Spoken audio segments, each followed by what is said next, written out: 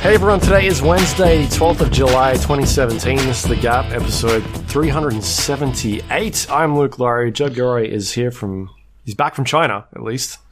I am. Shanghai? I made it out. Yep. How was that? It was smoggy. It was very hot.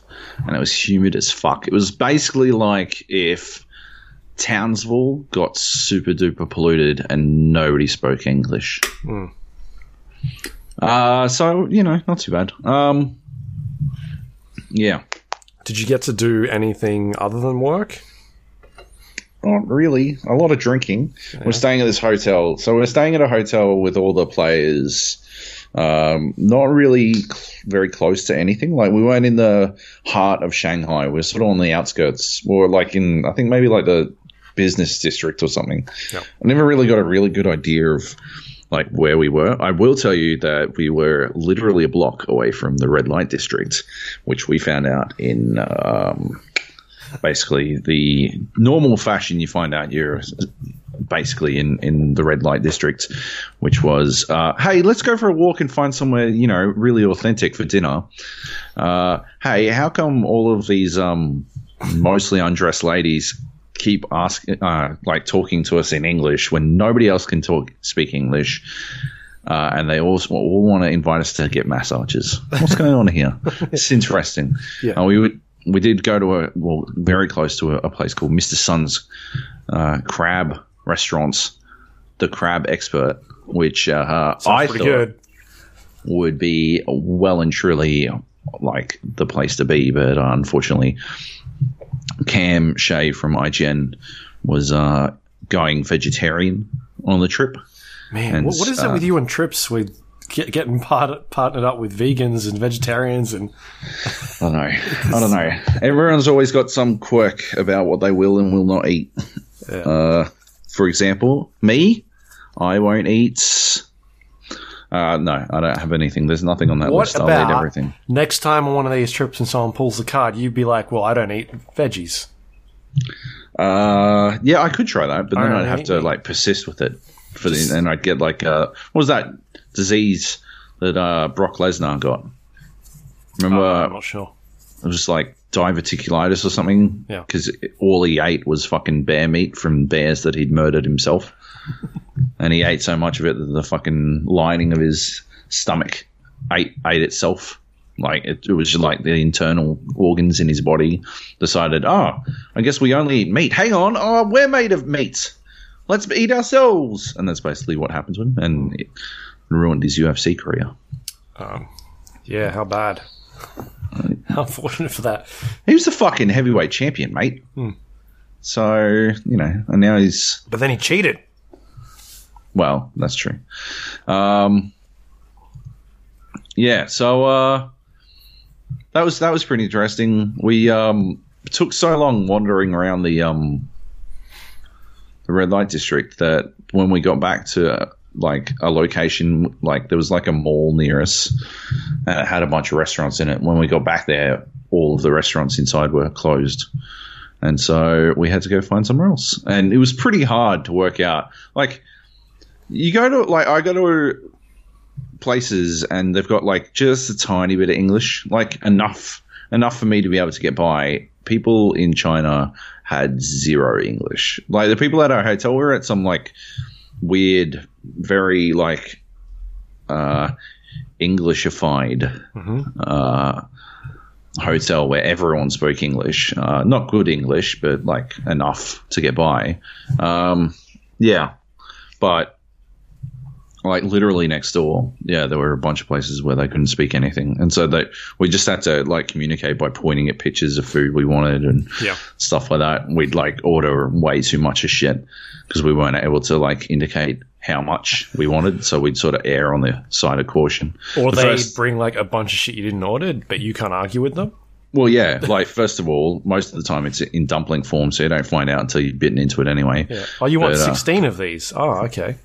Yeah, because the first day we went, we ordered, they just didn't bring some shit, and we're like, okay, from now on we'll just make sure they even if they bring us too much, we make sure they bring shit.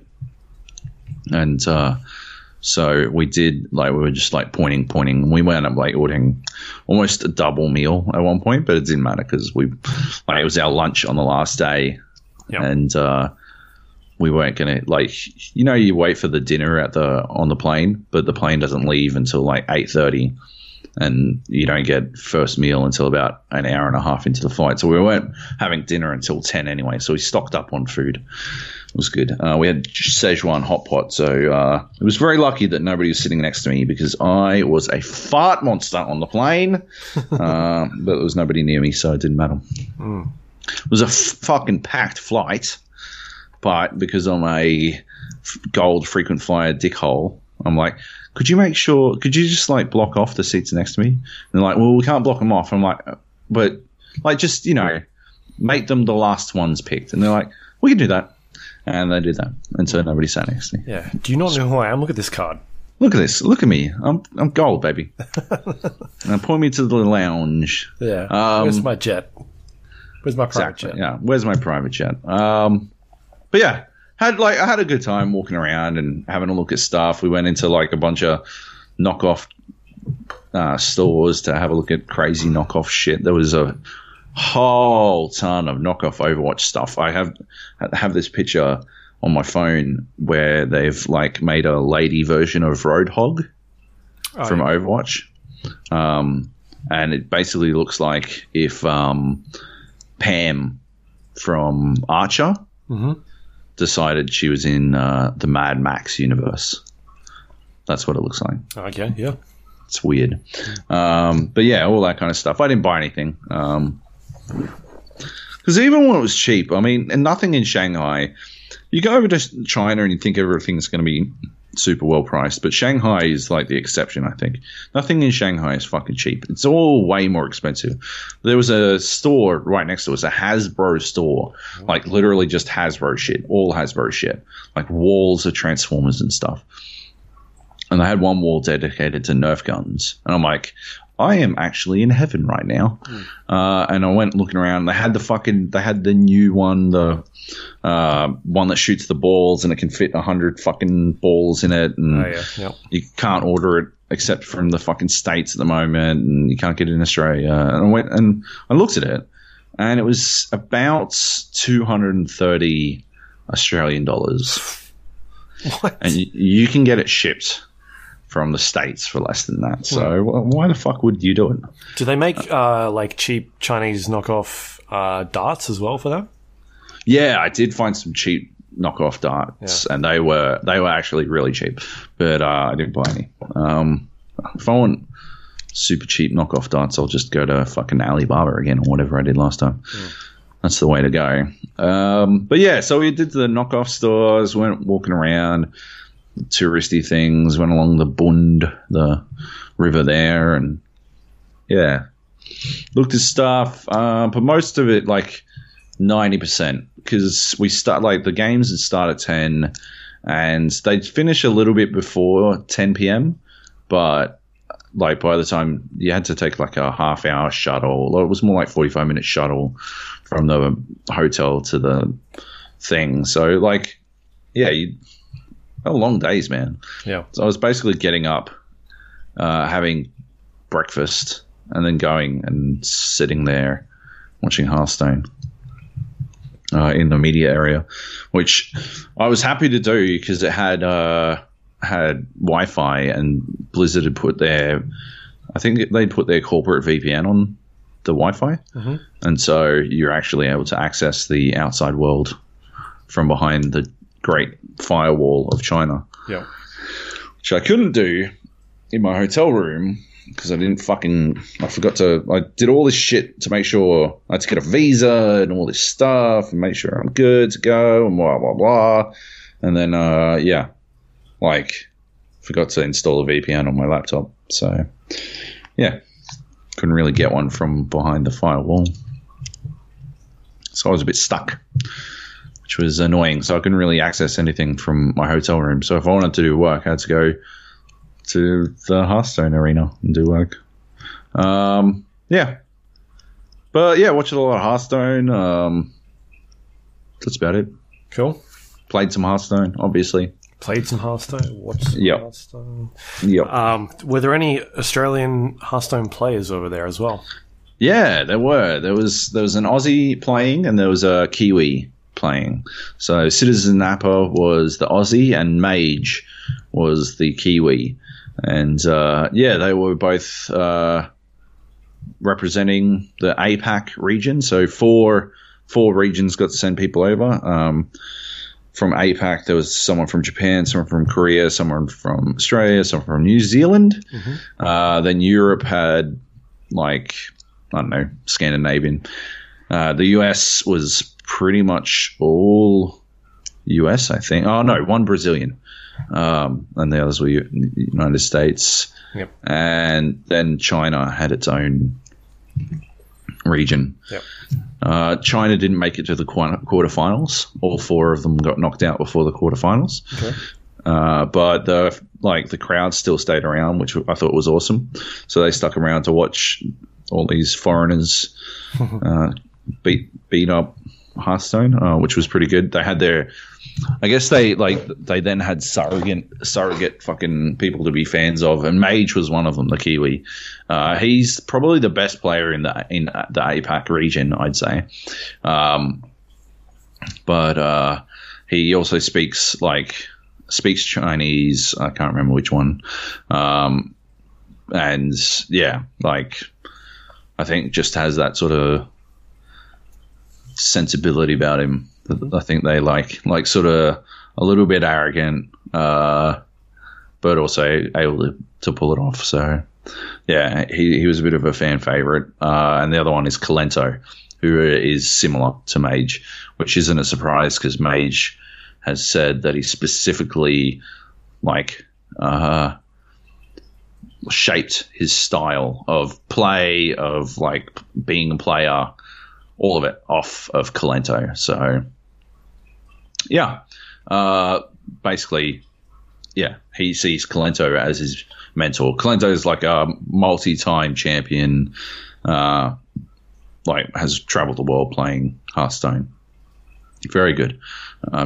Comes across as a bit of a D-bag, but is actually, I think he has a persona that he just carries on with, and it's so far from his actual personality.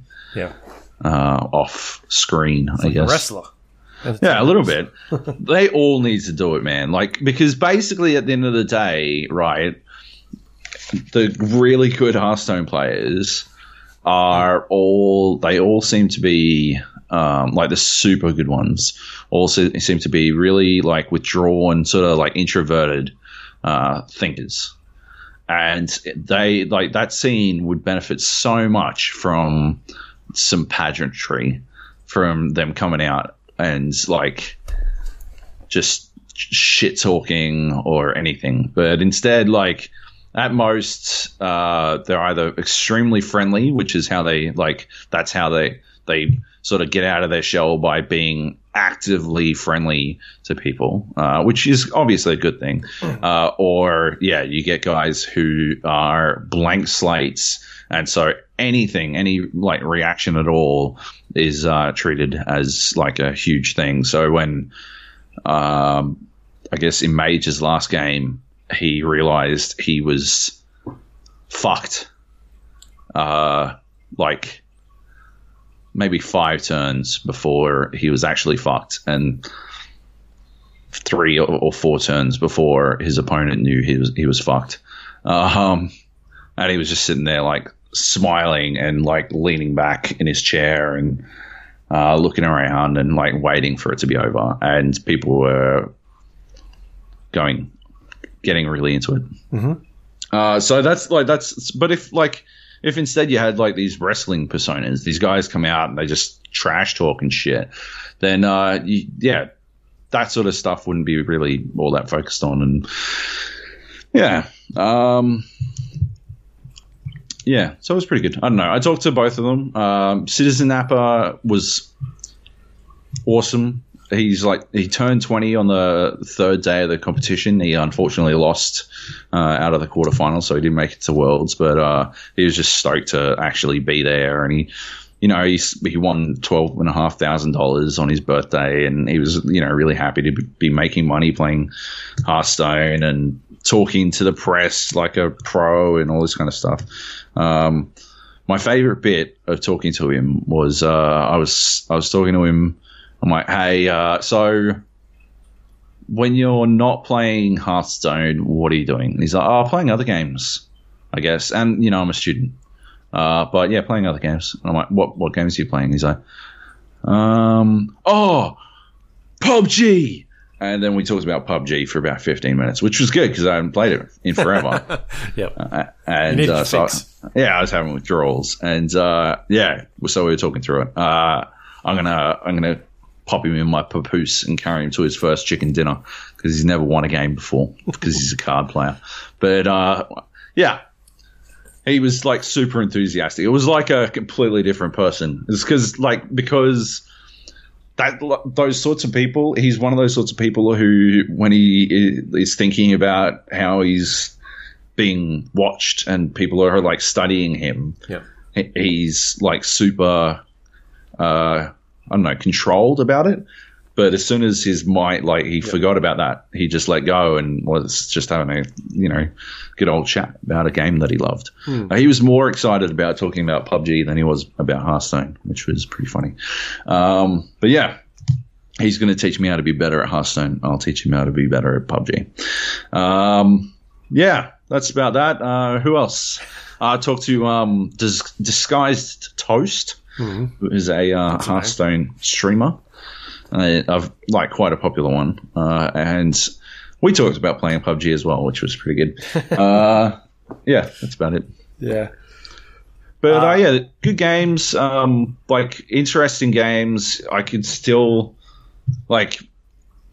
forget fucking calling Dota games in 10 minutes. I can call a fucking Hearthstone game in the first hand, in the fucking mulligan. Yeah. Most of the time. Jesus Christ. You can tell. You can 100% tell. It's especially when you can see both players' hands, you can definitely tell. Some of those games, everyone could tell. But, some of the others, you could still tell that they had no fucking hope of putting together anything unless they top decked for the first three pulls straight, and then probably top decked further into the hand, further into the deck as well. And that the first three pulls and just get them back within a fucking sniff. But yeah, I don't know, man. Too much of that game is RNG, and you just fucked, right? There's just no coming back from a game where you're down. You can be so down so fucking quick in that game. Yep. So yeah, I guess. So this tournament that was on the championship, is it broken up into there's one every quarter or something, or is it one every quarter? So the way it works is it's through the Hearthstone Championship Tour, and it's sort of like a Capcom Pro Tour style. Yeah. Where you earn points for competitions.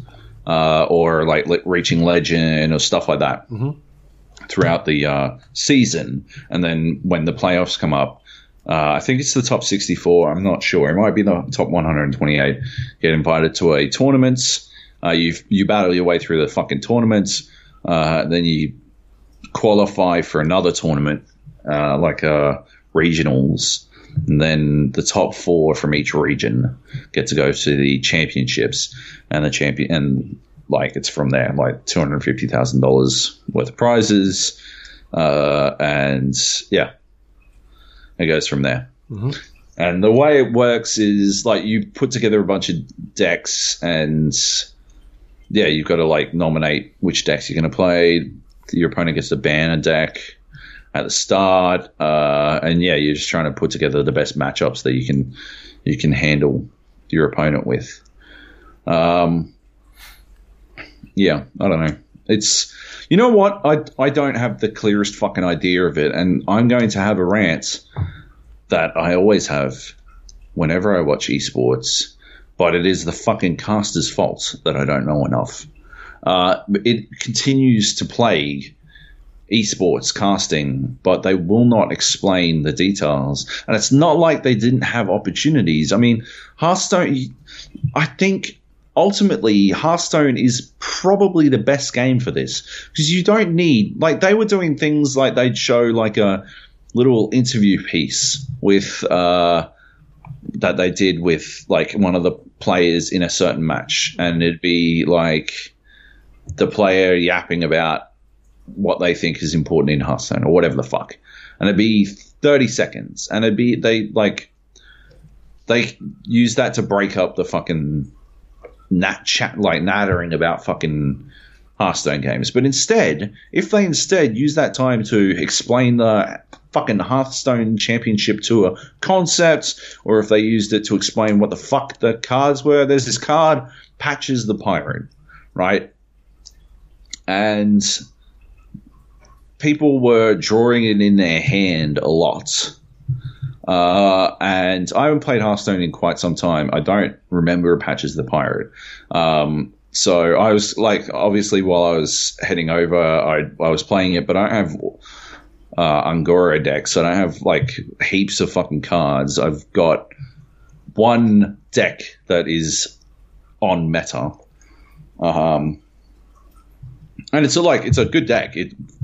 I beat everyone who was like with us on the trip, right? With it, it's a good deck, but yeah, it's not on meta or whatever the fuck. And I didn't know what this Patches thing was. I had to Google it, which is a pain from behind the fucking firewall. But whatever. Why wouldn't they explain it? Because every time it came out into the hand, basically, it's a card that as soon as you play a pirate, it is drawn from your deck wherever it is, and played, which is sort of, it makes it like a value add card, right? So suddenly you've just got this fucking bonus little pirate on deck, which is, it's good, right? Like that, I get it, right? I get the appeal, but I think it's like a 1 mana 1/1, so I don't think it's that important. The deck that I'm playing, the deck that I've managed to put together, right? Technically, it's supposed to have it. It's supposed to have this Patches card, but it's Patches are fucking legendary, and I have fucking dust for it, and I'm obviously never going to draw it from packs. So, I had to swap it out with just a random 1/1, and it hasn't fucking mattered. I'm still careening up towards fucking level 10 at this point, rank 10 at this point. So, like, yeah, it's not like Patches is that important. And every single time you saw it in the fucking championship tour, it was pulled into their hand and completely useless as a bonus for pirate draw, and instead just a fucking 1/1 that they fucking play from their hand, which is exactly what, except the 1/1 I play has a fucking Divine Shield on it. So, like, I'm coming out ahead here, I feel like. Anyway, they never explained why that card's so important. They could have, because they complained every time they saw it in hand. They'd be like, "Oh no, there it is again. Oh, there's Patches. Oh, you never like to see that." Well, anyway, yapping about how, I don't know, something Kalento is K-God or something, blah blah blah blah blah. They just don't explain the nitty gritty bullshit that they're supposed to. They don't explain what, like. I think the closest they came was at one point, one of the casters was explaining that if you upgrade your doppelgangsters, I think it is, they're 5 mana. If you upgrade them with Evolve, if you play the Evolve card, they get upgraded to 6 manas. They get upgraded 1 mana. And because there's, like, you play Doppelgangster and it plays 2 copies of itself. So it's a good card to combo with Evolve, because you get 3 6 mana cards for 6 total mana, right? So it's a good combo to put together. And the other thing that's good about it is that in the, like, of 6 mana minions, something like there's a 1 in 6 chance that you will get a minion with taunt on it. And so if you upgrade 3 cards to 6 mana like minions, there's a good chance that you will suddenly have a taunt on deck, right? So they explain that in detail, and it's probably the closest I got to like, holy shit, I'm actively learning something without having to entirely interpret shit myself, which is exactly what casters should be doing. I'm not saying they should be doing it all the time, but they only like that happened once, and I have not forgotten it. That happened once in the fucking 30 hours of fucking Hearthstone I watched over the weekend, and it stuck with me. It's like lodged in. If they did it for more stuff, it'd be so much better. If they explained why, like Quest Rogue was being nerfed apparently, and they talked about it. They didn't say why, but they talked about how Quest Rogue was being nerfed, and so this was the last chance to play Quest Rogue before it was nerfed, and blah blah blah. Mm-hmm. Why not explain why it's being nerfed? Why not explain like what makes it so powerful? Because they kept talking about how it didn't have any favorable matchups. Oh my god, it drove me fucking bananas. Yeah. Anyway, like, and I'm someone I've played. I've got 500 plus wins in fucking Hearthstone. I know how Hearthstone works. Maybe not. I'm not like 100% up to date on all the fucking cards, but like, imagine if someone else was watching and they were like, "Oh yeah, okay, I've watched the Poker World Tour. Let's watch some Hearthstone." Yeah, good fucking luck. Like, yeah, they don't explain any cards. They don't explain fucking any like strategic concepts. They constantly use fucking buzzwords like mid-range druid or shit like that, like secret paladin and stuff like that. Like, yeah, you got no fucking hope if you're new coming into this shit to work out what the fuck is going on. Yep. Anyway. That will be the rant that I go to every single time until someone fixes this shit. Response. Yeah. Fair enough. Cool. So who ended up winning? Which country? This is Denmark. Hoi. He was the guy who knocked out Citizen Nappa, actually. He's a friendly dude. He was actually... I asked him a question... because in his second game he was like just smashing. Because like most of the plays will go all the way to the rope, which is like the extent. Like after the rope burns out, it switches to the other player. Yep. So that you can't just sit there forever. Most of the games in the tournament went to the rope or close to the rope, just because they're like 100% attempting to work out if they're doing the perfect move and stuff like that. Like they don't want to leave anything on the table. They don't want to fuck up. But in the second game, Hoi against Kalento, Hoi was just like bang, bang, bang, bang, fucking who cares? It's done. Game over. Next game.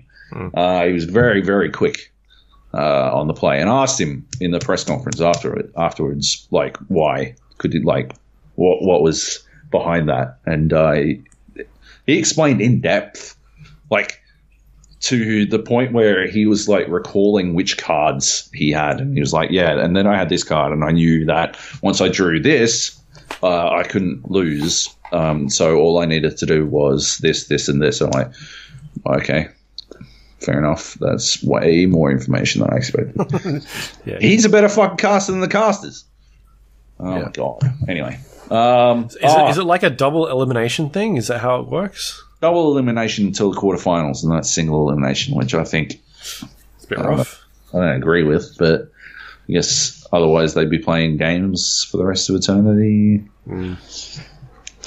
But yeah, so it sort of sucked because the Aussie and the Kiwi both won their groups by not losing a game in the group stages, and then lost the first games in the quarterfinals, and so they were knocked out. So, and because they won the group stages, they played the people who fought through the losers bracket in the groups. Yeah. So they played people who got a second chance to stay in the tournament, and they lost to them, and they didn't get a second chance, which yeah, a bit shit. Especially in a game with where RNG plays as heavily as it does. Best moment of the tournaments, apart from Napper and me talking about PUBG, was Mage was playing Kalento, who, if you recall correctly, Mage described as his mentor, although they'd never met before. He was playing him in the group stage, second game of the group stage, and in the first game, he let the rope burn out and didn't attack, and he left 12 points of damage on the table, and then he lost that game. So he didn't put down 12 points of damage on Kalento, and then he lost that game by 11, which was pretty good. So why did he do that? I asked him, and he was saying that basically he was locked in on the card. So basically, he picked up a card, and it allowed him to discover, and that allows him to pick one of 3 cards. And so he's locked in on which card he should pick to give him the best chance later on. And he didn't see the rope until it got to the very last card. And then, so he picked the card that he picked a card very quickly and then attempted to attack, but it was too late at that point. And I asked him what, because the rope makes a pretty loud noise. And he said that he was having audio issues. He wasn't able to hear the game because he had the noise cancelling. And so he had to basically jack the game up all the way so that he could actually hear the game sounds over the noise cancelling from then on. So yeah, it was a mistake, his mistake, but it was also he got a bit boned there by some technical difficulties, which is a bummer. But the other one, later that was game 1. And it seemed like it was done. He was fucked. And he'd talked such a big game about beating Kalento and shit. They showed videos of him talking about how, Kalento's good, but I watched everything he's ever done and I'm going to beat him. And Kalento being yeah, I know that guy. He keeps talking about how he's going to beat me. Funny kid. And talking down at him, and everyone thought Kalento had him easy. Anyway, so Mage wins the next 2 games, and then drops a game, and then I think it went like that. Otherwise, he had to reverse sweep. And then the last game was probably one of the best Hearthstone games I've ever seen. It went Mage was fucked early on, and he put together the reason he locks in on these discovers, the reason it takes him so long sometimes is because he's thinking so many moves ahead, and he picked a card out of one of these discovers in turn 4, and 40 turns later it won him the game, and it was all part of his fucking plan. Spectacular. And I asked him about that game, and he's like, yeah, I'm so annoyed I misplayed. I'm like, what are you talking about? That was spectacular. You were fucking brilliant. You were doing shit nobody had ever fucking thought of. And he's like, yeah, no, but, and then he did the thing where he remembers all the cards he played and told me in depth how he'd fucked up and how he could have won 3 turns earlier, but he wasn't certain of the interaction between certain cards, and so didn't want to risk it. But yeah, cool, pretty amazing. So that was pretty cool. But yeah, so I got back into Hearthstone. So I've been playing some Hearthstone. I probably won't play too much more. I might reach rank 10 and stop again. So I've only got the 1 deck. I don't have enough to get any other cards, and I like the deck that I've got. It's a Shaman deck that basically relies very heavily on that evolve system that I was talking about, which makes it pretty vulnerable to a lot of stuff. And yeah, it would it's just sort of, I don't know, man. I know I recognize way too often how fucked I am by RNG.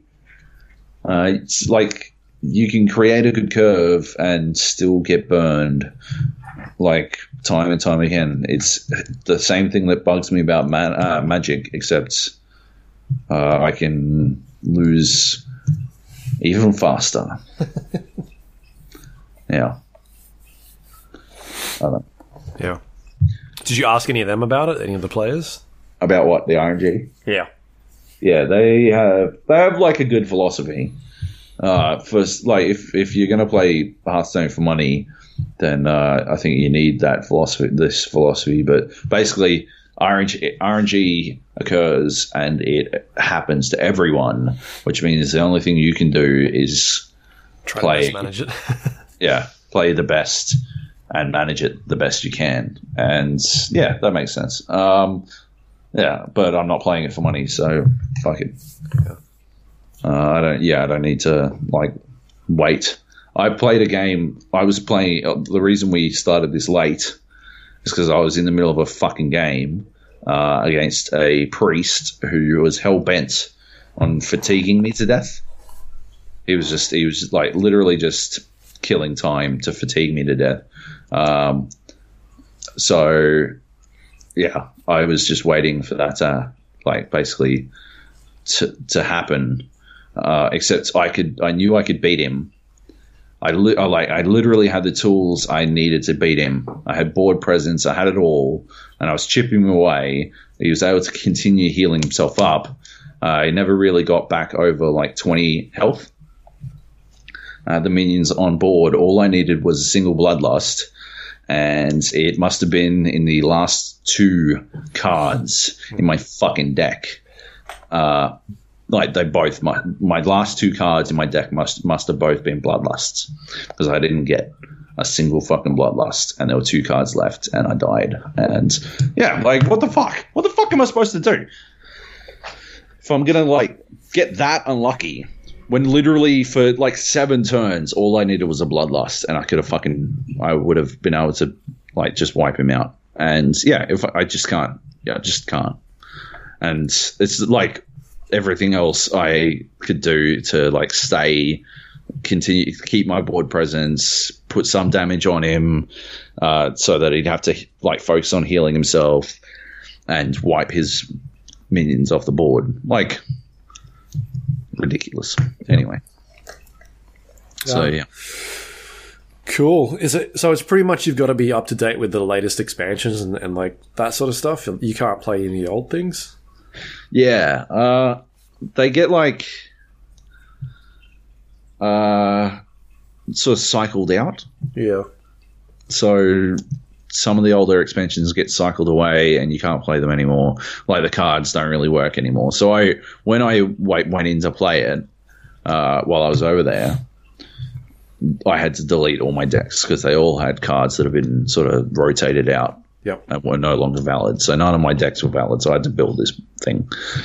And I had to like use what little dust I had to actually make it work. I used like 1,200 dust to make the rare cards. I couldn't make any legendaries or anything. I could only make like rare cards that I needed to, actually make a deck that would actually function. And yeah, I got lucky in that I actually got a legendary, and I actually got a legendary I would use. Shocker, but yeah, I don't know, man. You got to stay up. You got to stay up on all that shit, I guess. Yeah, ain't got time for that. Yeah. No. All right. Let's talk about Dead Cells. Then you've been playing a bit of that as well. This was like your go-to game while you were on the plane or while you were in the hotel. So the flight to Shanghai is 11 hours long. Yep. And I didn't want to sleep because I fly out at 9, arrive at 6:30 Shanghai time. If I sleep on the plane, then I'm never going to sleep at night, right? Yeah. So I just had to keep myself amused. So I watched King Arthur, the Guy Ritchie movie. I didn't hate it. Okay, yeah, fair enough. But didn't think it was great. I watched The Guest. Pretty good. I like that movie a lot. Can't say anything about it, except watch it as soon as possible. Watch it. And the music's awesome. The cinematography is really good. The story's a cracker.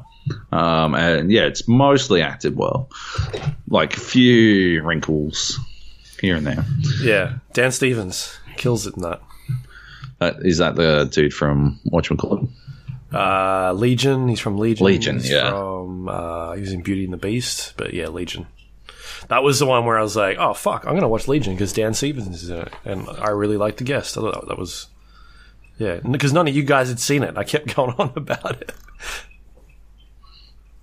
Yeah. Yeah. Yeah, man. I don't know. Just bananas. Anyway, a good movie. And then, I played Dead Cells. So I chucked it on my Surface Pro 4 and plugged in a controller and just played it. I must have played it for like 4 or 5 hours, I'd say. I really like that game, man. I'm glad I got it. It's not like other Metroidvania games. It is so fucking quick.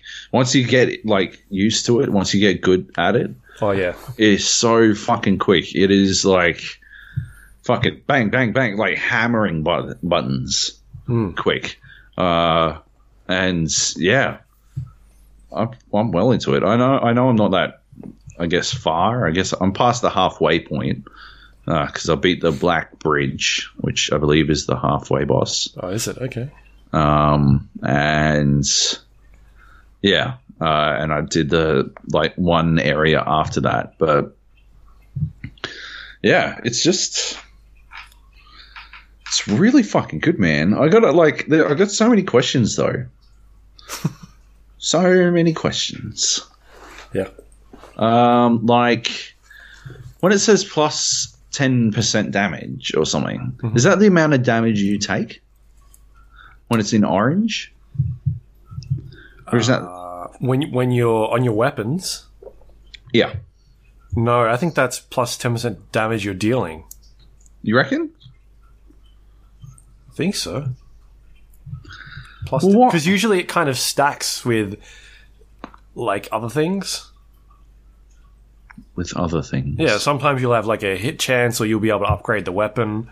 So it kind of factors in this weapon does 132 damage, but you've got a plus 10% on it as well. So now it does whatever per second. I think it calculates all that and adds it up in the end. Because you can actually use cells to buy upgrades for these weapons and do more damage. I think that's what it's factoring in. I haven't really looked into it too much. All right. Well, I was I don't know, a bit confused. So I'd been operating under the assumption that it was a damage modifier on me. And I was obviously attempting to avoid that. So I've been hamstringing myself a little bit. But anyway, so if you missed us talking about, or Luke talking about it last time, Dead Cells is a Castlevania or Metroidvania game, but mixed with Dark Souls. And don't get oh god, it's a Dark Souls. Oh god, the concept that games are like Dark Souls is so played out. But this one actually understands the concepts that make Dark Souls compelling and uses that as opposed to just sort of, it's some sort of gothic horror, medieval fantasy shit. I guess it must be like Dark Souls. And it's really hard. No, you've got these cells instead of souls, whatever, that you collect and use them to upgrade yourself. And those upgrades persist as you when you restart. When you die, you immediately restart, except in like very, very, very small circumstances, like narrow circumstances. Yeah. So you lose all of those cells unless you can bank them, and you only bank them by finishing a level. And yeah, you basically got to get to a point where you can finish a level, and like as long as you can do that, you can bank some of those cells, and you can use those to upgrade your stuff. As you upgrade your stuff, you're able to unlock more weapons or make them more powerful, or stuff like that. And, or like retain, every time you die, you lose all your gold, but you can get upgrades so that you retain that gold. You can upgrade your like health flask, so it's got more uses. Yep. I think they're the two primary like items that you kind of get to use. Yeah. And there's like abilities and things as well. Yeah. And the other thing is you got to find these blueprints around. And so blueprints, you only keep blueprints by banking them as well, which is, a bit scary. It can make it very tense if you find like a rare blueprint that you'd never seen before. And yeah, you make your way through and you get low on health, and you used all your health upgrades and the sort of, health potions. The tension that Dark Souls has about it, sometimes when you feel like you're you're out on the fucking end of your tether, doing your best to stay alive. It really taps into that sense in a really good way, and it nails that fucking, I don't know, that feeling of fucking horror, not at the things around you, although it does use like some pretty frightening imagery, like cartoonish but frightening. Like despite like the art style, like the horror is for your own well-being, and so it does a really good job with that shit.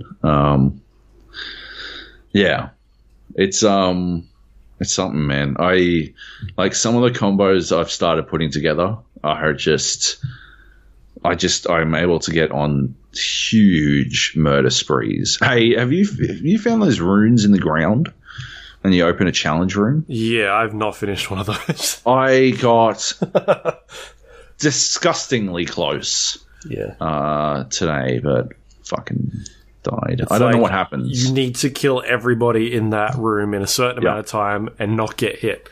Fuck it. And it's not a lot of time either. It's like 80 seconds.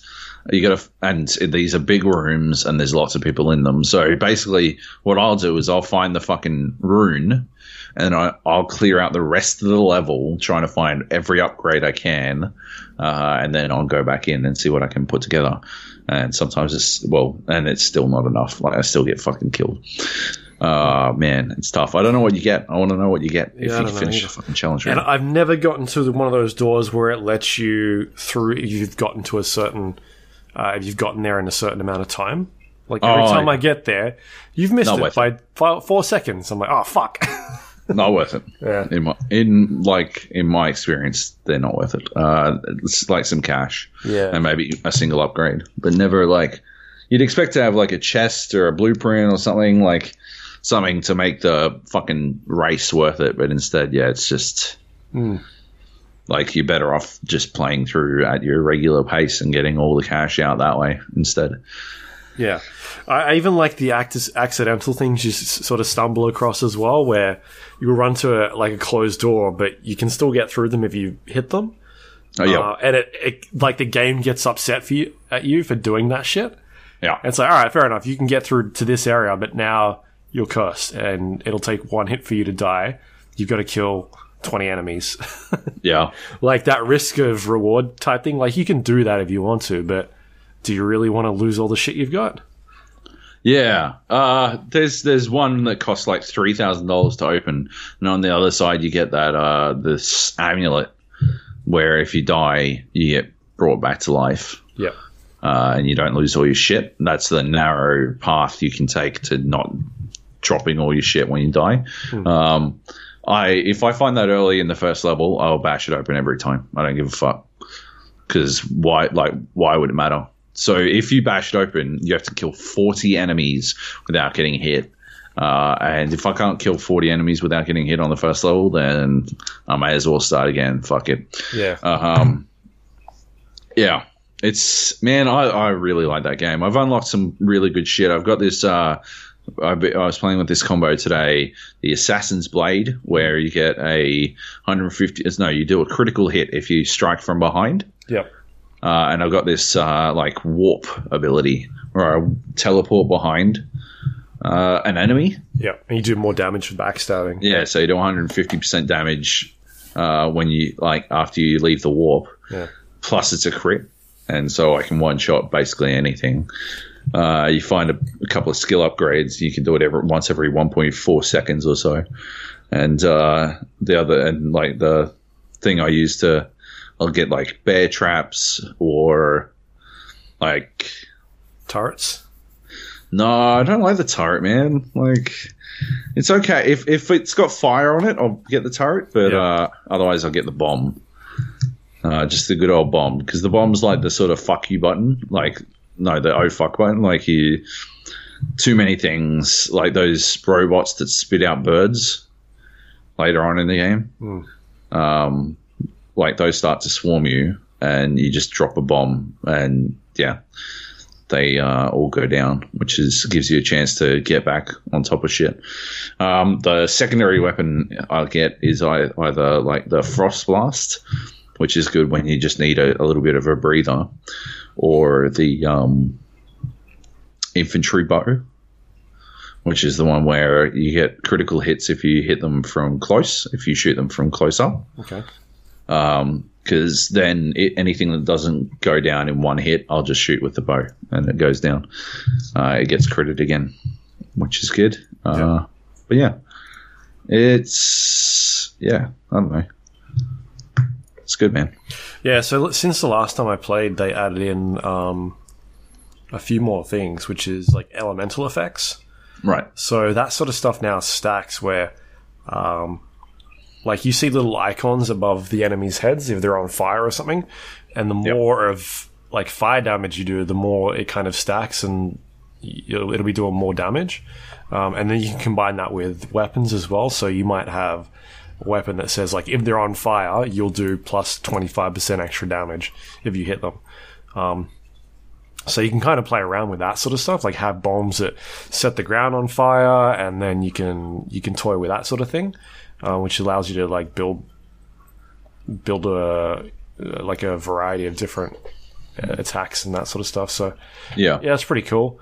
And I've also noticed that there's like, it's definitely easier than the last time I played it. The gold team's a lot more generous than what it was when I was playing. Right. And there's also like caches of cells that you can come across, which I hadn't seen before. Oh, yeah. So they kind of spit out a bunch of cells, and that wasn't something that was in there. There's also like NPC characters that I think they're dead, but they kind of give out treasures and that sort of stuff as well. So that's... What? You haven't found them? I found that on like the first level the other night when I played. It's like a dude. He like kicked him over and he gave me a treasure. It's like a dead dude. Near the door? Maybe. Was he near the doorway? If it was near the doorway, like, yeah, that only happened once for me, and it seemed like it was just supposed to happen. Oh, okay. I'd not seen that before. He was near. Right. He might have been near a door, but I was like, oh, okay, that's different. Yeah, he kind of spat out a thing. So, yeah, I don't know.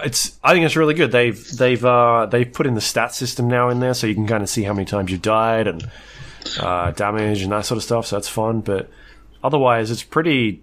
I think it's pretty finished. Like, you can definitely play it and feel like it's a complete game.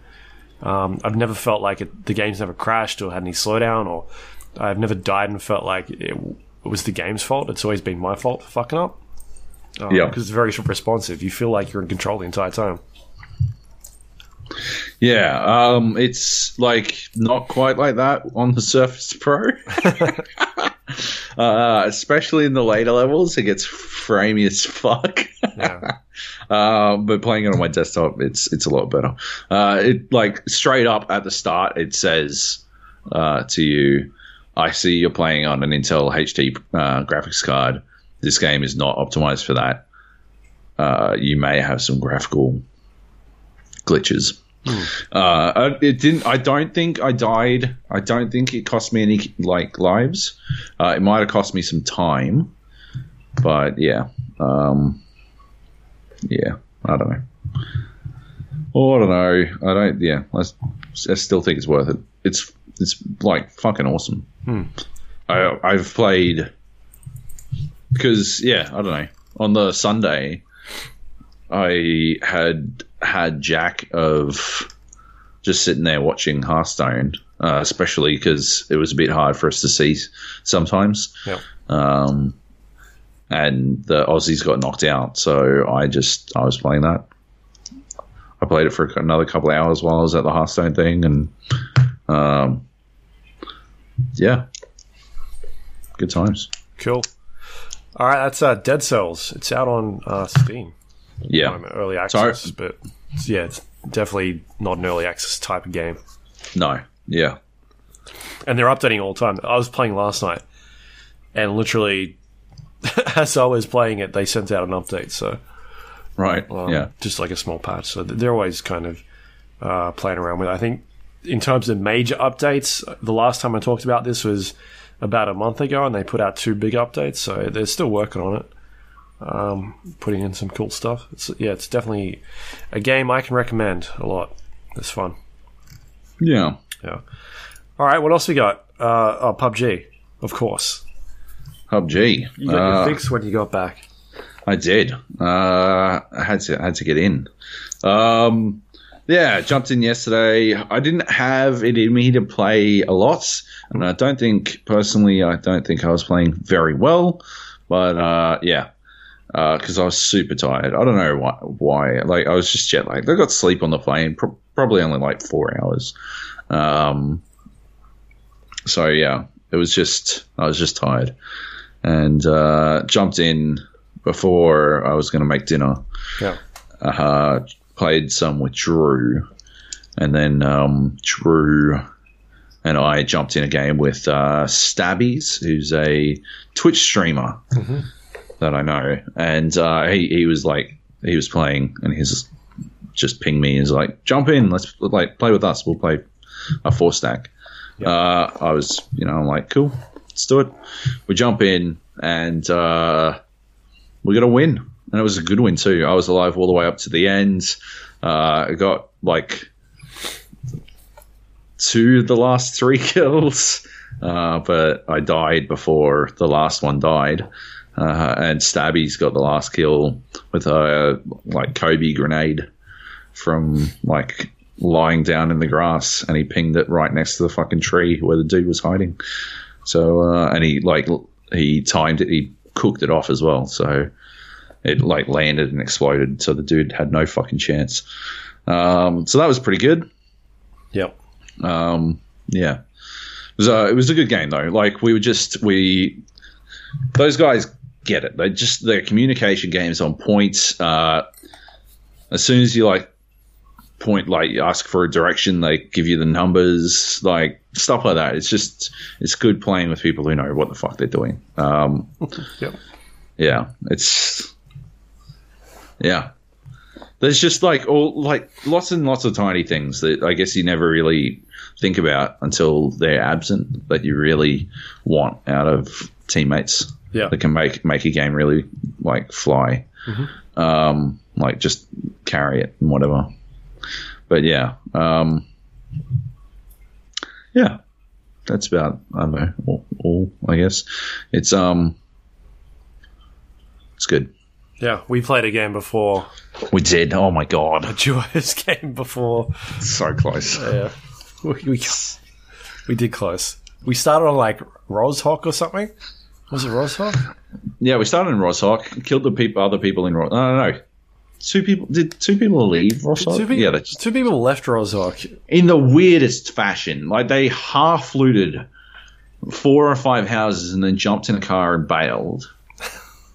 And so when we were going through the houses, they'd left the doors, outer doors open on. We were still finding heaps of shit. It was very confusing. Yeah, and then we were not sure if anyone else was there because we'd seen parachutes, like stacks of parachutes land at like the school and like around the general area. We weren't sure if anyone else had run in. Yeah. But turned out no. We got lucky with the first two circles. They stayed sort of central. Yeah. So we were still in them. And we went and hopped in a car. After murdering 2 people. Yeah, so we murdered 2 people, and it must have... I would have shit my pants if I was them. Because they just, like, were running around like they had the fucking, like, had the town themselves. And then suddenly, like, we waited for them to get into, like, an open area and just fucking... Well, they had no cover, yeah. Yeah, had no cover and just fucking unloaded on them. Like, they both nearly got to cover as well, but unfortunately for them, they did not. Yeah. And then, so we hopped in a fucking Yaz and drove to... While getting pinged at. Yeah, from up the hill. From a car. You got hit and shit. I'm like turning around and ducking out, like putting down suppressing fire, and they're pinging back at me. But I was just sort of firing in their general direction, so I didn't have a good idea of where they I think I had a hollow sight. I didn't. Oh no! I picked up a 2x off 2 times. Yeah. One of the dead guys. So that's all I had. I couldn't really see them. But yeah, I was just sort of pinging in their direction, and I'm like, "Fuck it, let's go." I started getting pinged from a different direction. I just jumped in the Yaz and came and got you. We fucking gunned it. There's like a 3-story building down the bottom of the hill north of Pachinki. And we went and sort of took cover in there. We were like pinging at people around the place and stuff like that. And the circle kept we sort of managed the circle quite well, I think.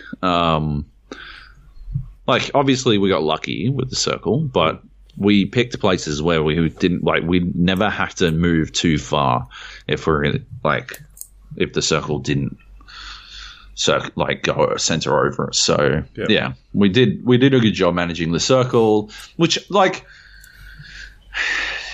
with the change to the circle, how the circle works. Mm-hmm. Yeah, I think that is a good. You still have to manage the circle once it's past the first couple of withdrawals. Yeah. I think it's for me, I feel like it's the second and third circle that's causing the most issues. Yeah. Because they're the ones that are you've still got really big circles and you can still end up with them across the map somewhere. Whereas when you get further into the game, even though they could be on the other side of where you are, they're within running distance because it's only a couple 100 meters. But where it kind of fucks you is that you're now constantly fucking running around instead of covering and shooting people. Yeah. Which I still don't like. Yeah. So yeah, we did get lucky quite a lot. Yeah, lucky, but yeah, we also managed it. Yeah. So we had to leave that building, and we did. It was fine. You got a good kill on a dude, just as he was desperately trying to get inside the circle, and you just pinging him, making things life hard for him. And then, we went up the hill. I think people were getting murdered all over the place. We had the circle. We were in a good position, and then you spotted some dudes to our south. You shot one of them. He got downed. I managed to get an angle on him from around the tree. At this point, there were only 3 other people left alive. Yep. So I managed to get an angle on the guy from around the tree as he was trying to help up the guy you downed. I started to ping him, and some other wingus to my east starts shooting me, so I have to back off and leave that guy up to the south. He was up a hill to the south, alone. And I go to kill that guy. I was down to my fucking down to my Glock millimeter of health as well. Yeah, down on my Glock as well, and go to spray him, and you fucking ping him in the brain, and down he goes. So I hit the deck and heal up, and then no, did I get pinged? I must have got pinged from up the hill by the other guy, right? Yeah, the other guy must have got me. So yeah, just boned on that one, and we couldn't work out where I got shot from ultimately, but you eventually worked out. Well, I tried to direct you to the guy up the hill towards the first dude you'd shot behind the tree, but this guy had run all the way around, come up behind, and But yeah, basically where you were dead. Yep. And he killed you. He did. And it turned out it was Malta from the Chiefs Counter-Strike team that had played at IEM. The other was Malta and Tux. And bastards. But you killed one of them. You killed, like, one of the best shooters in Australia. Australian Counter-Strike. Second best shooters in Australia. Oh, he is now, motherfuckers. Time to get you Time to get you signed, Luke. Yeah. I'll be your player manager. Don't worry about it. Too old for this shit. I can do PUBG for sure. I can do that easy. Yeah. No question. Although you didn't beat Malta, so. Well, I didn't know where he was. He had the advantage. You were telling me he was in one side, and turns out he wasn't. I mean, he ran around. What am I supposed to do? Yeah. But yeah. Oh. Still, warm-up game, second place. Yep. Not bad. And then the next game, we got a crate really early.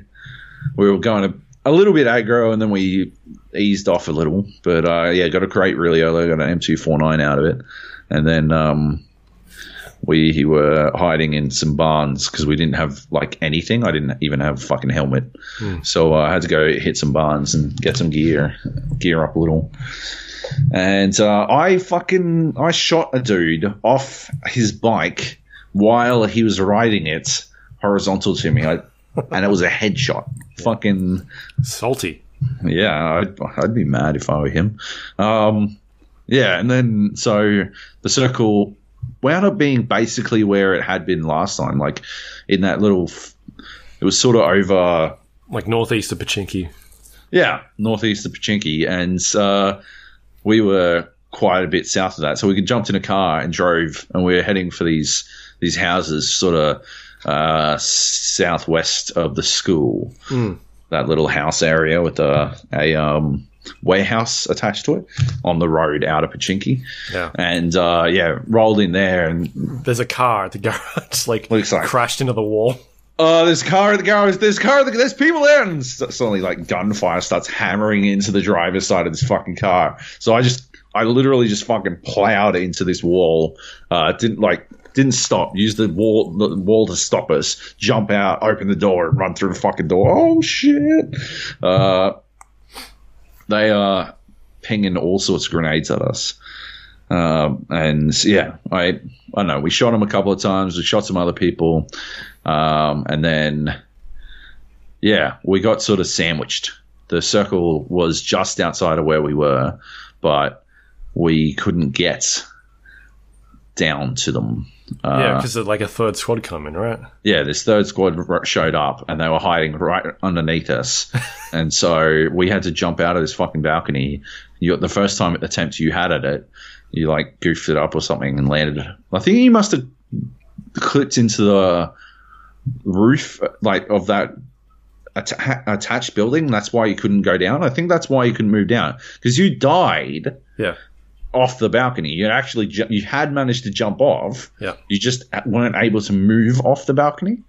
So I think you were like clipping in or some shit. But you died there, and I jumped down and emptied into these dudes, and they died to the circle just after I did. Which is very annoying. But so I played one more game afterwards, and I ended up there. Oh, right. And I went and recreated the scenario to try and figure out what went wrong. And you actually have to crouch to get it to move you again.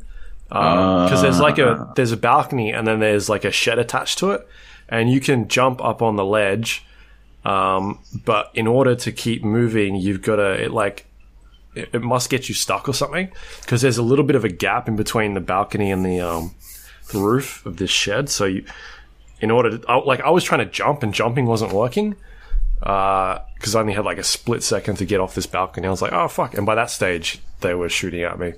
It turns out you have to crouch. Right. But even though I'm already crouched, you need to toggle it or something. Right. I don't know. It's like you kind of just get stuck. If you do move forward a little bit and then go left, you can fit through, or it lets you through. There's just something weird going on in that specific corner that you have to crouch to get through. I don't know why. Yeah, well, yeah, like I was saying, like I had a look at I was looking at the replay, and yeah, it seemed like you were stuck in something. Yeah, like an invisible wall or something. Yeah. Yeah. Because I was like, fuck, I need to go figure out what happened so it doesn't happen again. So, oh well. Shit happens. Early access game. Anyway. Anything else to talk about on that one? No, not really. I haven't played enough, I guess. I still love it. I had a bit of a complaint last week about the circles, but I still, I don't know. I still love it. I think, though, I hope they change something, or at least tinker around with some of the gameplay stuff. Like, I like them adding in new weapons and whatnot, but they haven't really done a big gameplay change other than that in a couple of months. It's just kind of been like, they hinted at that new map and stuff. I don't know. That might be something. I've got a feeling the next one is going to be mantling and that. Oh yeah, that'd be good. Yeah, that'd be good. Should we do some news then? Let's do some news. Hey, I got some news. I bought a new phone. Oh, did you? What'd you get? Galaxy S8. Galaxy S8.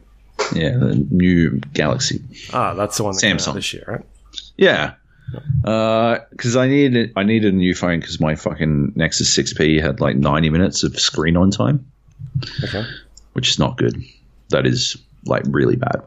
And yeah, this thing was like super cheap on eBay in the fucking like end of financial year sales. So I'm like, fuck it.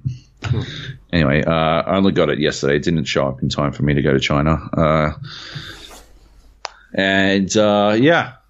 Got it yesterday, and today the phone that I've been waiting for, it got leaked. Details of it got leaked. So which phone's that? The Pixel 2. Oh, Google's new phone. Yep.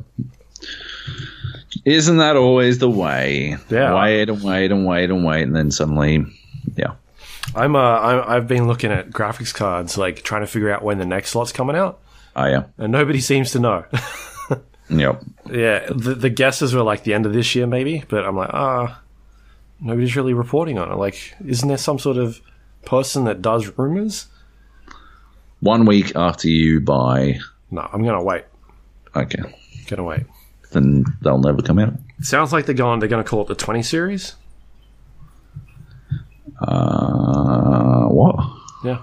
27 series. The 20 series. So like 26. This last one was like the 10 series. Yep. They're just going to go, okay. So and then go to 20. That's dumb, but okay. Fair enough. You do what you do. All right, let's do some news. There isn't much here really, so we just kind of I picked a bunch of shit that we can talk about. Destiny 2 beta starts next week. And the early access is a couple days before that. I think it's on the 18th or 19th. Whereas the open beta is like 22nd of July. And that'll be for consoles. PC will be coming later on in, I think, August, they're saying. Right. You keen? You interested? Or are you going to give it a miss? I will give it a miss. I might check out the PC one, but yeah, I will pass on this until it's on PC. Yeah. I'm not interested, really. Yeah. Is that because still got a sour taste from the last game, or? Yeah. Yeah. I've just got no faith that they'll be able to deliver something different from the last time. I just don't think they have it in them. Yeah, I saw some like FAQs today talking about legacy stuff and bringing things over, and it looks like I don't know if there's anything more to it, but they were talking about like emblems and Like, if you bring a character across, you'll get this legacy emblem. It's like, that's not really that exciting. Considering they were talking about all this other stuff that the game was going to be doing. I don't know. It just seems like their initial ideas for this game or this series has completely fallen apart, and they've gone in a different direction. So, I don't know. I guess we'll see. See what happens when it comes out. Still a while off. Esports news. You might know a bit more about this, but ESPN was reporting that the Overwatch League has some potential buyers, or has some buyers. Up to 6 owners have purchased, I guess, teams. Is that how that's going? Yeah, so it's hard to really get a fucking good understanding of it yet. I don't know who the teams are. I've heard rumors. Yeah, we're talking about it on the weekend, but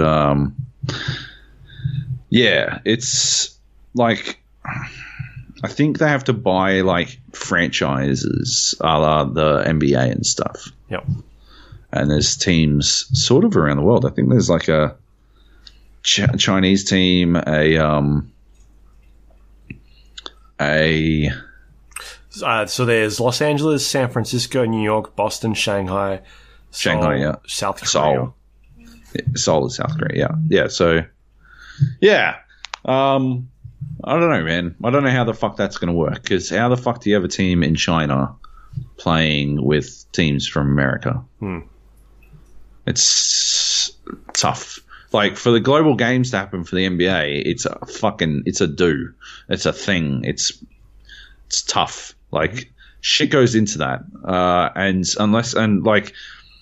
To be honest, like, there were technical glitches abound at the Spring Championships on the weekend. There was Shanghai Major for Dota. Yep. Was a fucking schmozzle.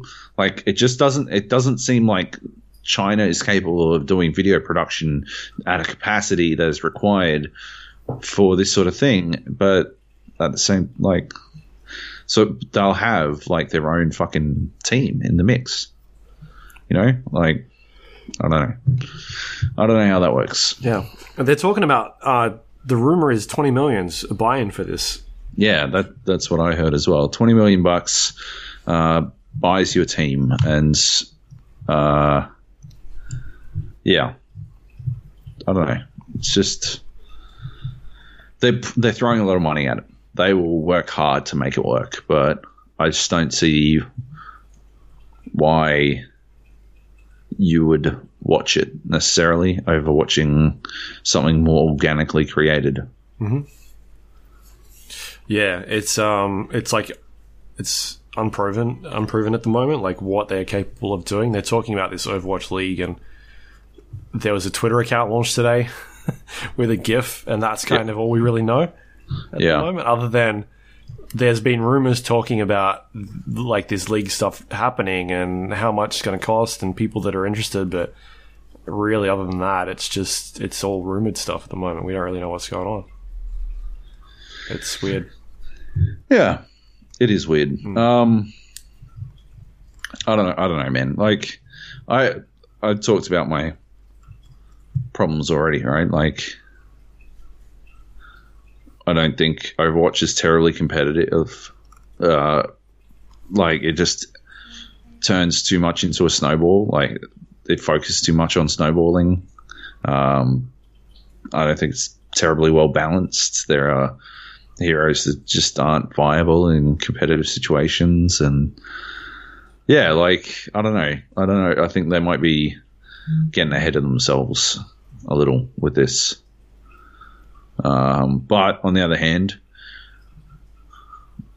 like I said, they're throwing a lot of money into it. So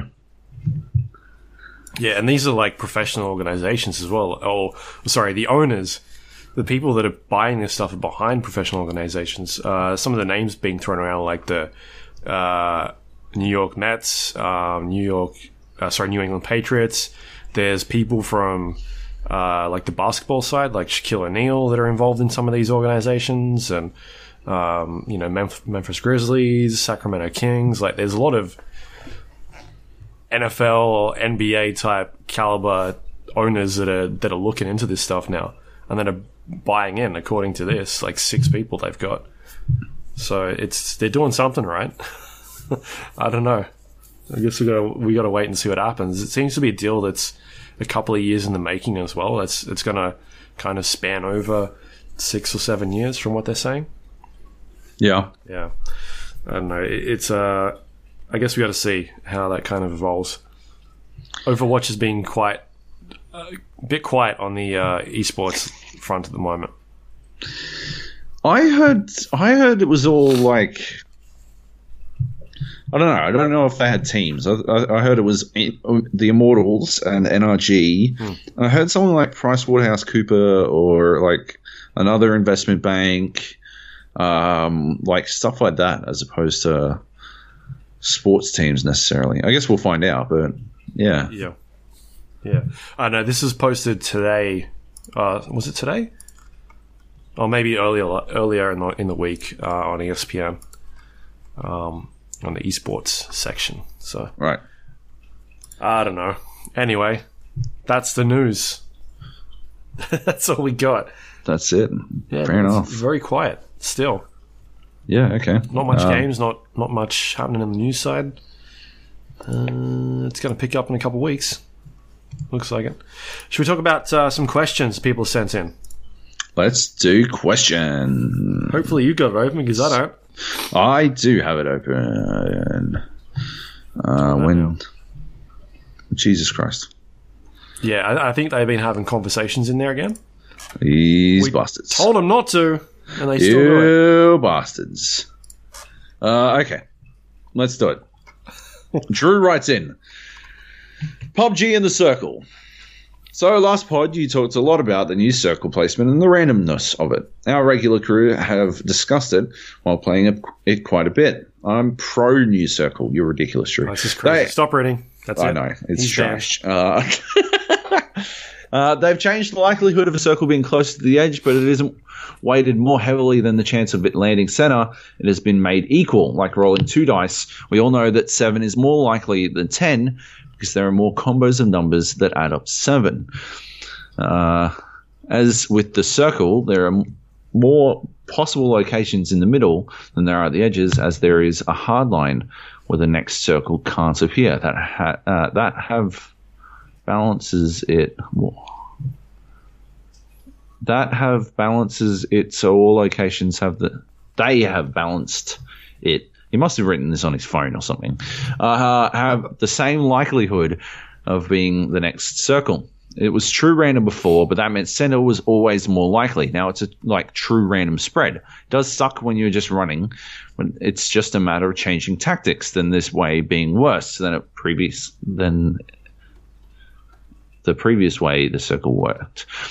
You can't afford to just get to the edge of the circle and rely on you only having to go half the distance to the next circle, as it was more often appearing central or close to. You have to push in further sooner. I think this has created a good chance for more conflicts, either as you try to get a car to leave, as they are now more highly valued, and the greater likelihood of finding people in the center, as they too want the best chance of being in the next circle or as close to it as possible. I think that's what I've noticed in this last week.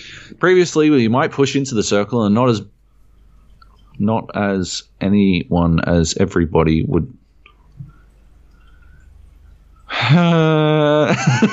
Previously, we might push into the circle and not as anyone as everybody would lurk at the edge. Yes. Notice as everybody. It has to be. And we would notice as everybody would lurk at the edge.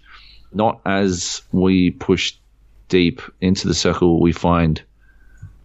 Notice as we push deep into the circle, we find a lot more people. Okay, look, if we are going to have essays in the questions Discord, I need them to be just.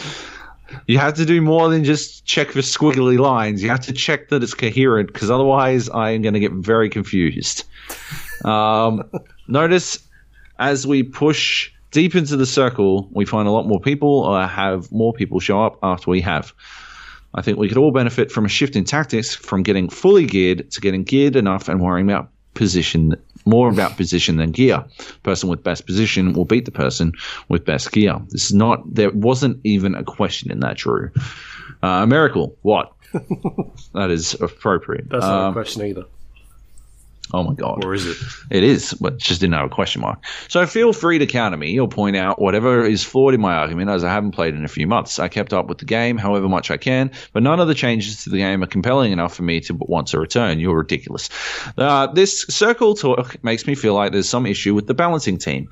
Whether it's lack of people to work on balancing, fear to change the game too drastically, or something else entirely, I'm not sure.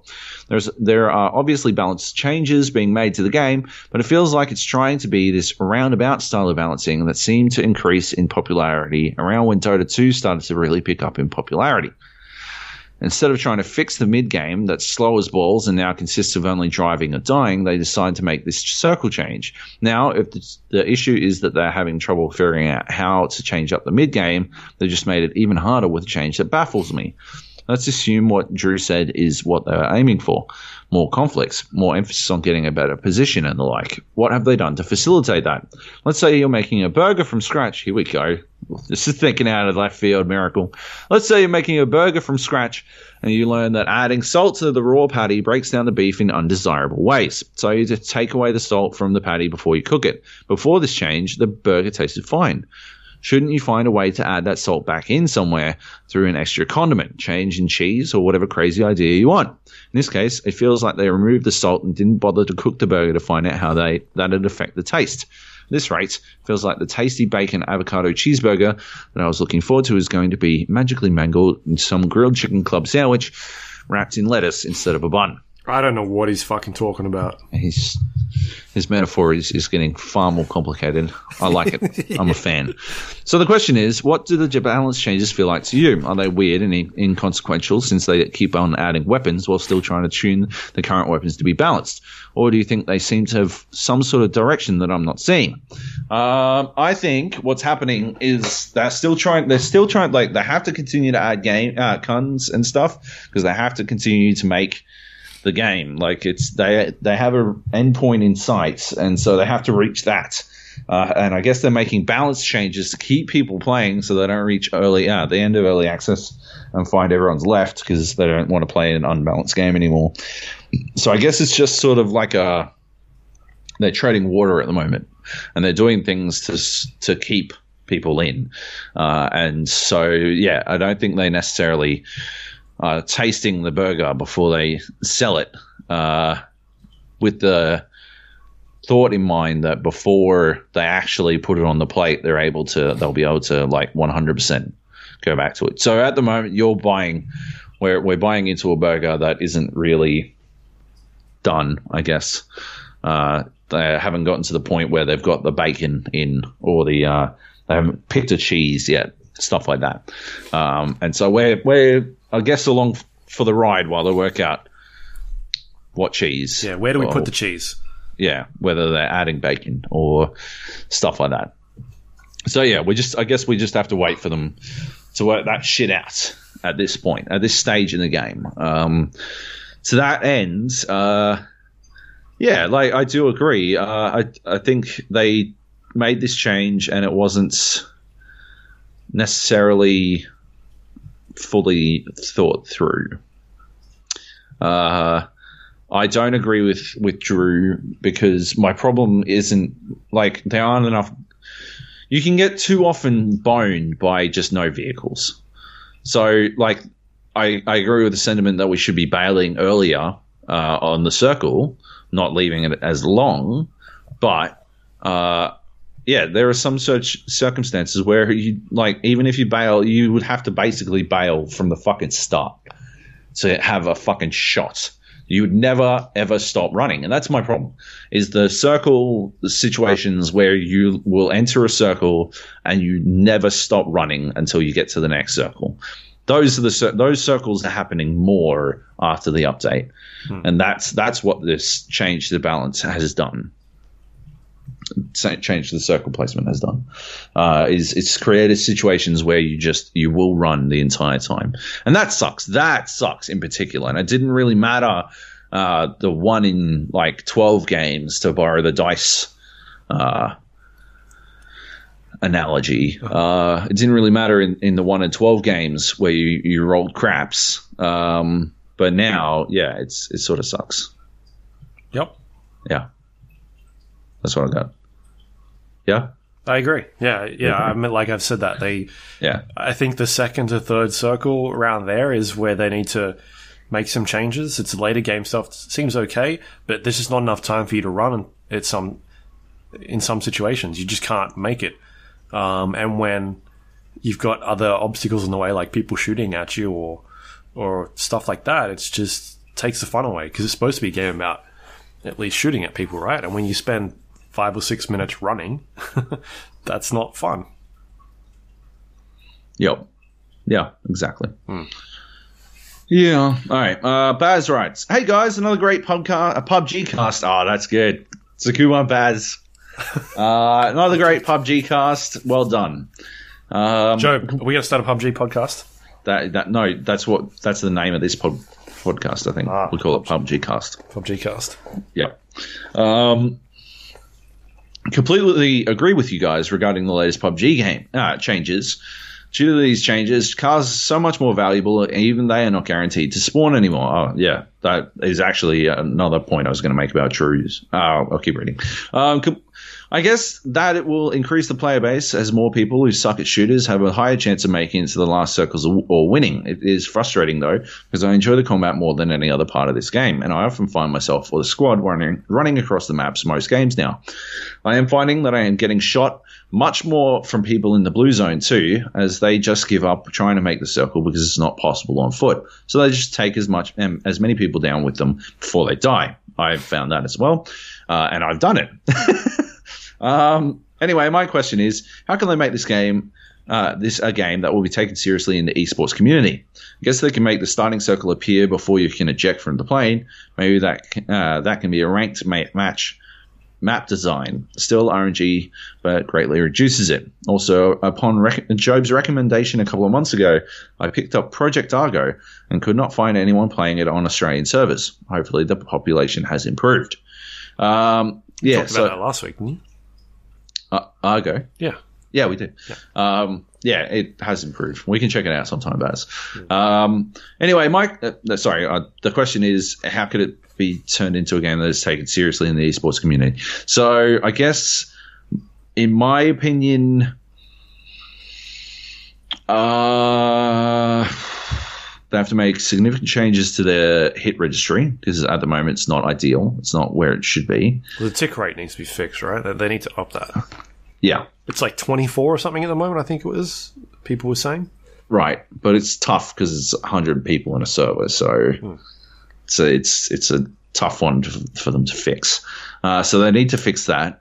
I guess about the map situation, I think a good balancer and something that would be useful for esports would be an increase in the amount of vehicles, because that is something that you can, like, that is I don't know, I think vehicles make a lot of noise, and so there's a high risk reward scenario based on using them. But at the same time, if they're your only shot at getting into the fucking circle, then you generally have no choice but to take them. And you could see an interesting game spring up around the use of vehicles, or the use of denying vehicles in a competitive situation that I think would be pretty interesting. And I don't think adding a bunch more vehicles would be that detrimental to I can't think of any fucking drawbacks to it, to be honest. So yeah, I think adding a shitload more vehicles would be a really good way to make it more viable, circle wise, and at the same time make it competitive. Because if you are coming into the fucking white zone in a car, you are at a disadvantage, but you're not at as large a disadvantage. There is an increased skill shot involved for the player aiming at you, because they have to line up someone and the car can block shots and stuff like that, and you're moving a lot faster than normal. So there's increased skill shot there, but they do have a good idea of your location, and yeah, like the information game changes based on your use of the vehicle. So yeah, I think that'd be an interesting one. One way to do it, you know. Yep. Yeah. Any thoughts? I don't know, man. I've said it before. There's lots of ways I think they can fix it. The blue zone, being shot outside that needs to do more damage. Yep. It needs to move slower, that circle. Yep. Force people to actually, like, if you're outside of it, then it's your problem. Does more damage. Accuracy is shit, so you can't shoot outside of it. But at least make it so that it's slow, so you can stay in front of that circle. I think what they can do is just make that blue circle start retracting earlier. That way, at least it's always pushing in, but it's just not as quick as normal. So just slow that down a bit. That's one way I think they could do it.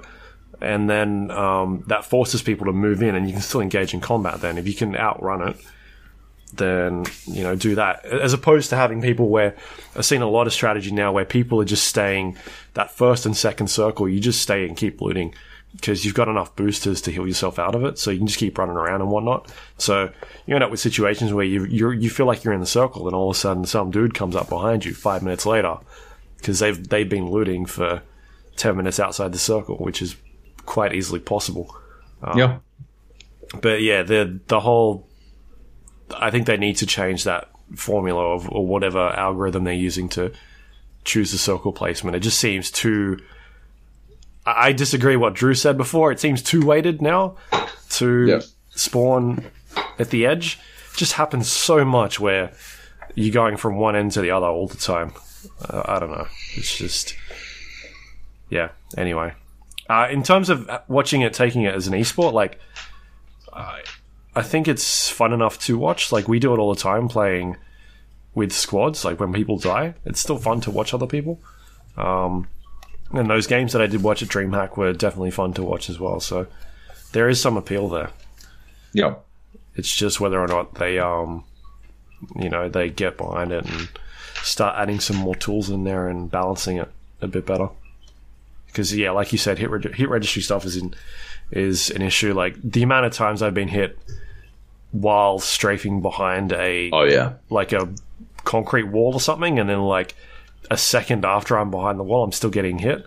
That's frustrating. The amount of times I've, like, died when I am 100% sure I'm behind cover, and you've killed whoever shot me, and you've gone to my body, and I am, behind my crate is fucking behind a fucking wall by 2 meters. Like, ludicrous shit. Yeah. Yeah. Anyway, what else is on here? It continues. That question, Miracle writes, that question strongly depends what part of the esports community you want to hit. The players? Which ones? The casual or the hardcore? The spectators? What level of knowledge do you expect your viewers to have?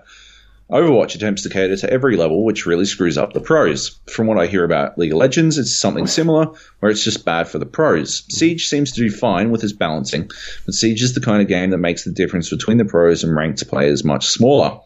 The game is simply noob unfriendly, so it's not really as big a concern for them, I'd say. Dota 2, Luke probably has a better feeling for the pulse of this game. It's been a while since I bothered keeping up with the balancing meta. In my opinion, the game's popularity pushes it towards more of a LOL Overwatch situation, but it's just a matter of will they succumb to that popularity, cater to the streamers and whatnot. Baz responds, not really, you're missing the point. I'm talking about from any perspective. If you have a prize of 250,000 USD for PUBG in its current state, it's basically a lottery. There's far too much RNG involved, and the player can't manage it. If the top 100 players of PUBG in the world played right now, the winner isn't the best player of the 100, rather the luckiest. Whereas in the other games you mentioned, they would be. Miracle responds, well, that's the question. Are they going to change it to a smaller group of players like it should be? Or are they going to say something along the lines of how LoL or League of Legends or Overwatch have and say the competitive play should represent what the typical player is familiar with and stick with the 100-player format? That was a huge stink in the LoL scene at one point. Right before a huge tournament, they balanced the game to make the meta represent the typical mid top mid dual bot, one jungler, because it would make it more relatable for the viewer, while the pros had switched it up because it was more efficient to play otherwise. To me, I would prefer it if the game had it so if you wanted to be better if you wanted the better loot, it'd be in riskier places. I would probably time and regulate the crate drop placement. The map should be small enough that the cars aren't needed. However, if they decide that the typical viewer would be too confused with this completely different style of play, then they might nix it. Or if they think that the RNG makes the game more exciting and varied to watch, then it's boned. I mean, let me ask you, for what reasons are they keeping it so random? Baz responds, these are not questions, guys. Maybe we should direct our replies in this feed using the @ symbol, or Ron Burgundy will read all of this on the podcast. Oh my god, I feel like a dunce. I'm not sure how to solve the problem, but like other successful esports games, the average player should be able to play the same map game as the esports player rather than a special set of rules for esports events.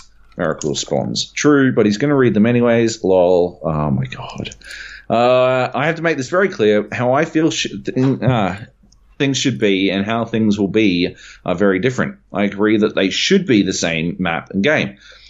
But the difference between a game for pros and a game for the masses is often thought to be extremely different. That's why Riot believes the game should be balanced in a way that viewers can watch it. I think they completely underestimate what their viewers understand. Players emulate pros all the time, so players will adapt. But some companies do not operate that way, / do not believe that to be true. That's why I asked all that I did. How do they think? The way they're balancing the game makes me feel that they may turn the wrong way, but maybe others feel differently. Race adds. Go fuck yourself, San Diego. Speaking of Ron Burgundy, that is the end.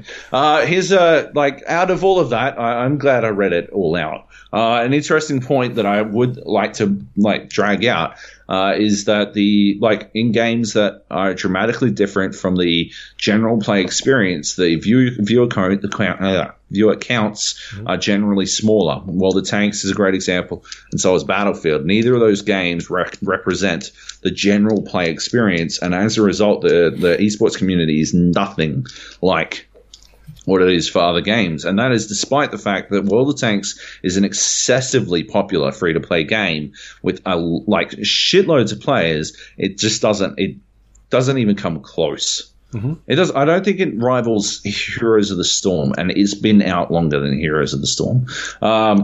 Battlefield, also ultra popular, super popular game, does fantastic. Every time it comes out for EA, so basically every year, sells off the charts. People love playing it. They generally fairly competitive in the servers, obviously not pro level, but the competitive game format does not represent the in-game experience, and as a result, they can't get a full-blown scene off the ground. That's the problem, I guess. That's my problem with PUBG as a fucking competitive, as an esport, is that at the end of the day, if it's not like the general experience, I think if it was cut down to a smaller amount, it'd still be fine, right? But if you lower the number to 40 or something, and make the initial circle a lot smaller. Still keep the same fucking map so people can go all over the fucking place, I guess. I'm not sure. I haven't really thought about map size as a necessitator. But, if you lower the player count initially, it'd still largely resemble the same fucking game.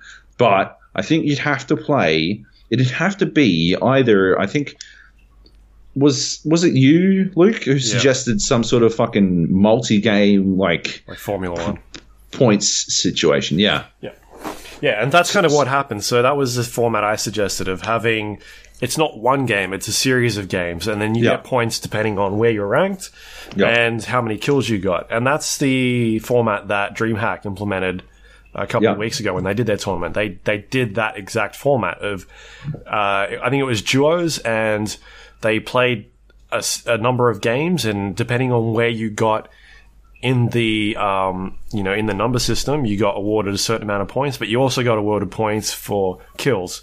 I disagreed that the kill score was too low. I thought it wasn't enough. I thought you should have got more points for getting kills, at least. Right. So there's some like balancing that needs to be done there, but that's the format I think that game needs to go in to be considered for an esport, to kind of make it less random. If you're able to, I mean, all you need to do is look at the leaderboards at the moment in PUBG, and look at the top 10 players or top 100 players. Just click on anyone's name in there, and you look at like the guy coming first in Australia in squad, and he's got like a 46% win rate in squads, right? There is RNG elements to the game, but that's a big win rate percentage. He's winning half of his games. And why is that happening? Because maybe he's got a good squad and they know how to coordinate this shit. And you can click on any of the people in the top 100 and you'll start seeing similar patterns. Some people have high kill death ratios. Others have quite low kill death ratios, but they're good at getting into the last top 10. And there are ways to be really good at this game that you can kind of play with that random element. So to say that it's all like decided on luck is not, it's not entirely true. No, but I don't think Baz wasn't saying it was all decided on luck. It's just heavily influenced. Yeah, but you should be able to manage it. I think by having, to some extent, but like there definitely like gets to a point like where you can't manage some of those fucking circle jobs. Which is why you need a series of games to play out, so that it should even out eventually, right? If you play 10 games, you should hopefully get a good idea of who the best players are, even if it's 100 people in that game, and you're playing solo, or if you have 30 teams in a squad. Like over 10 games, you should get an idea of a ranking system and who's good and who's not. Like, the same thing happens in Formula 1. You have the best fucking driver in the world crash out on the second lap. Yeah. But that doesn't matter because he may come first the next 9 races. And, that's just how it swings. And I think that's kind of the formula or format they need to stick to for this game. I don't know what the right numbers are, but there's smart people in there that are working on that. But that's just like a quick brainstorm that I've come up with while we were thinking about the esports stuff a couple of weeks back. Yeah. But how? Like, give us a rough number. Give us a rough number on how many games you'd have to play. You reckon? What's the minimum amount of games you think would work in a tournament? Minimum? Yeah. Maybe 5. Okay. How many is 5? That's 30 minutes each game. Yep. So it's 2.5 hours. Okay. I think 5 is a minimum here. Pretty good. That's that's a normal. That's like a 3 games in Dota. Yeah. Or I don't know how long League of Legends games are, but that sort of thing. I know Counter-Strike games are pretty long. What is it? An hour a match? About that? Yeah. Yeah. Can be. 5 to 7, 8 rounds maybe, with breaks in between. The thing about this is, right, in a game like Dota, you've got 2 teams playing. You've got 10 people in there. In PUBG, you can have up to 100 people. So you can get through that a lot quicker in a tournament format, right? And then you can have things in between it. So you don't necessarily have to have the best 30 teams. You can have multiple regions or multiple people playing at the same time, and then start breaking things down, and like the top 30 get shifted over to the next ranking system and start like playing around with it that way. How do you manage those numbers? I don't know. Someone will figure it out. Yeah. Anyway, I'm just like brainstorming ideas, but you can have a lot of games played with just 100 people playing, is what I'm saying. It's a lot easier to manage than having 18 Dota teams play over the span of 5 days. Yeah. Right? Like, you could do a PUBG tournament over 3 days. Yep. And the minimum games could be 10, 15 games. Who knows? Right? Because that's going to get you across those 3 days. But maybe they break it up and maybe one day is a solo day, and day 2 is duos, and day 3 is squads. I don't know. Yeah. You're asking me a lot of questions here, Joab. I haven't thought about it. But they sound like good answers to me. They're okay. Yeah. I'd watch some PUBG. Especially if we were in it. We'd do pretty good, I think. I think we'd fucking smash. Yeah, as long as we didn't have the fucking Chiefs playing against us. We'll get them next time. We will. We'll smash them. They're done next time. All right. Was that all the questions? Yep. All right. Is that it? We can wrap it up? I guess we can, yes. Cool. Let's do that. All right. You can find the show. This one here, right? It's called The Gap. You can find that on iTunes, Android, Windows Store. Sometimes it's not under The Gap. Sometimes it's under the GA Podcast. But you can find it, always. You can rate and review us on there as well. It helps other people find the show. If you have any questions, you can email us at thegapodcast@gmail.com. You can go to our Discord page, which is thegapodcast.com/discord. We've got a text channel on there. You can leave us questions or just argue with each other like Miracle and Baz did over the weekend or yesterday. Yep. Got a bunch of voice channels in there as well. Yep. People playing games. And other things going on. You can also find us on Facebook.com/GA Podcast, Twitter.com/GA Podcast, or our website, which is thegapodcast.com. And that's all possible thanks to our Patreon members, which you can go find at patreon.com/GA Podcast. If you want to help support the show, you can do that over there, and it's much appreciated for everyone that does that every month. So, yes. Yep. And that's it. You can find me on twitter.com/Luke Lawrie, where I talk about, I don't know, maybe basketball the last week or so. Sure. Summer League. Trades. Yep. Crazy trades that are going on. There are some crazy trades. Yeah. Otherwise, you're on there as well. I am shit posting. It's all shit posting. Yep. What's the address? Joby Jojo? At Joby Jojo. Okay. Did you change your name this week? I didn't. I should have changed it to Joab Sells. Joab Sells. Okay. Yeah. So what are you selling? Huh? What are you selling? Boo. Whiz bang. All right. Well, that's it. We'll be back.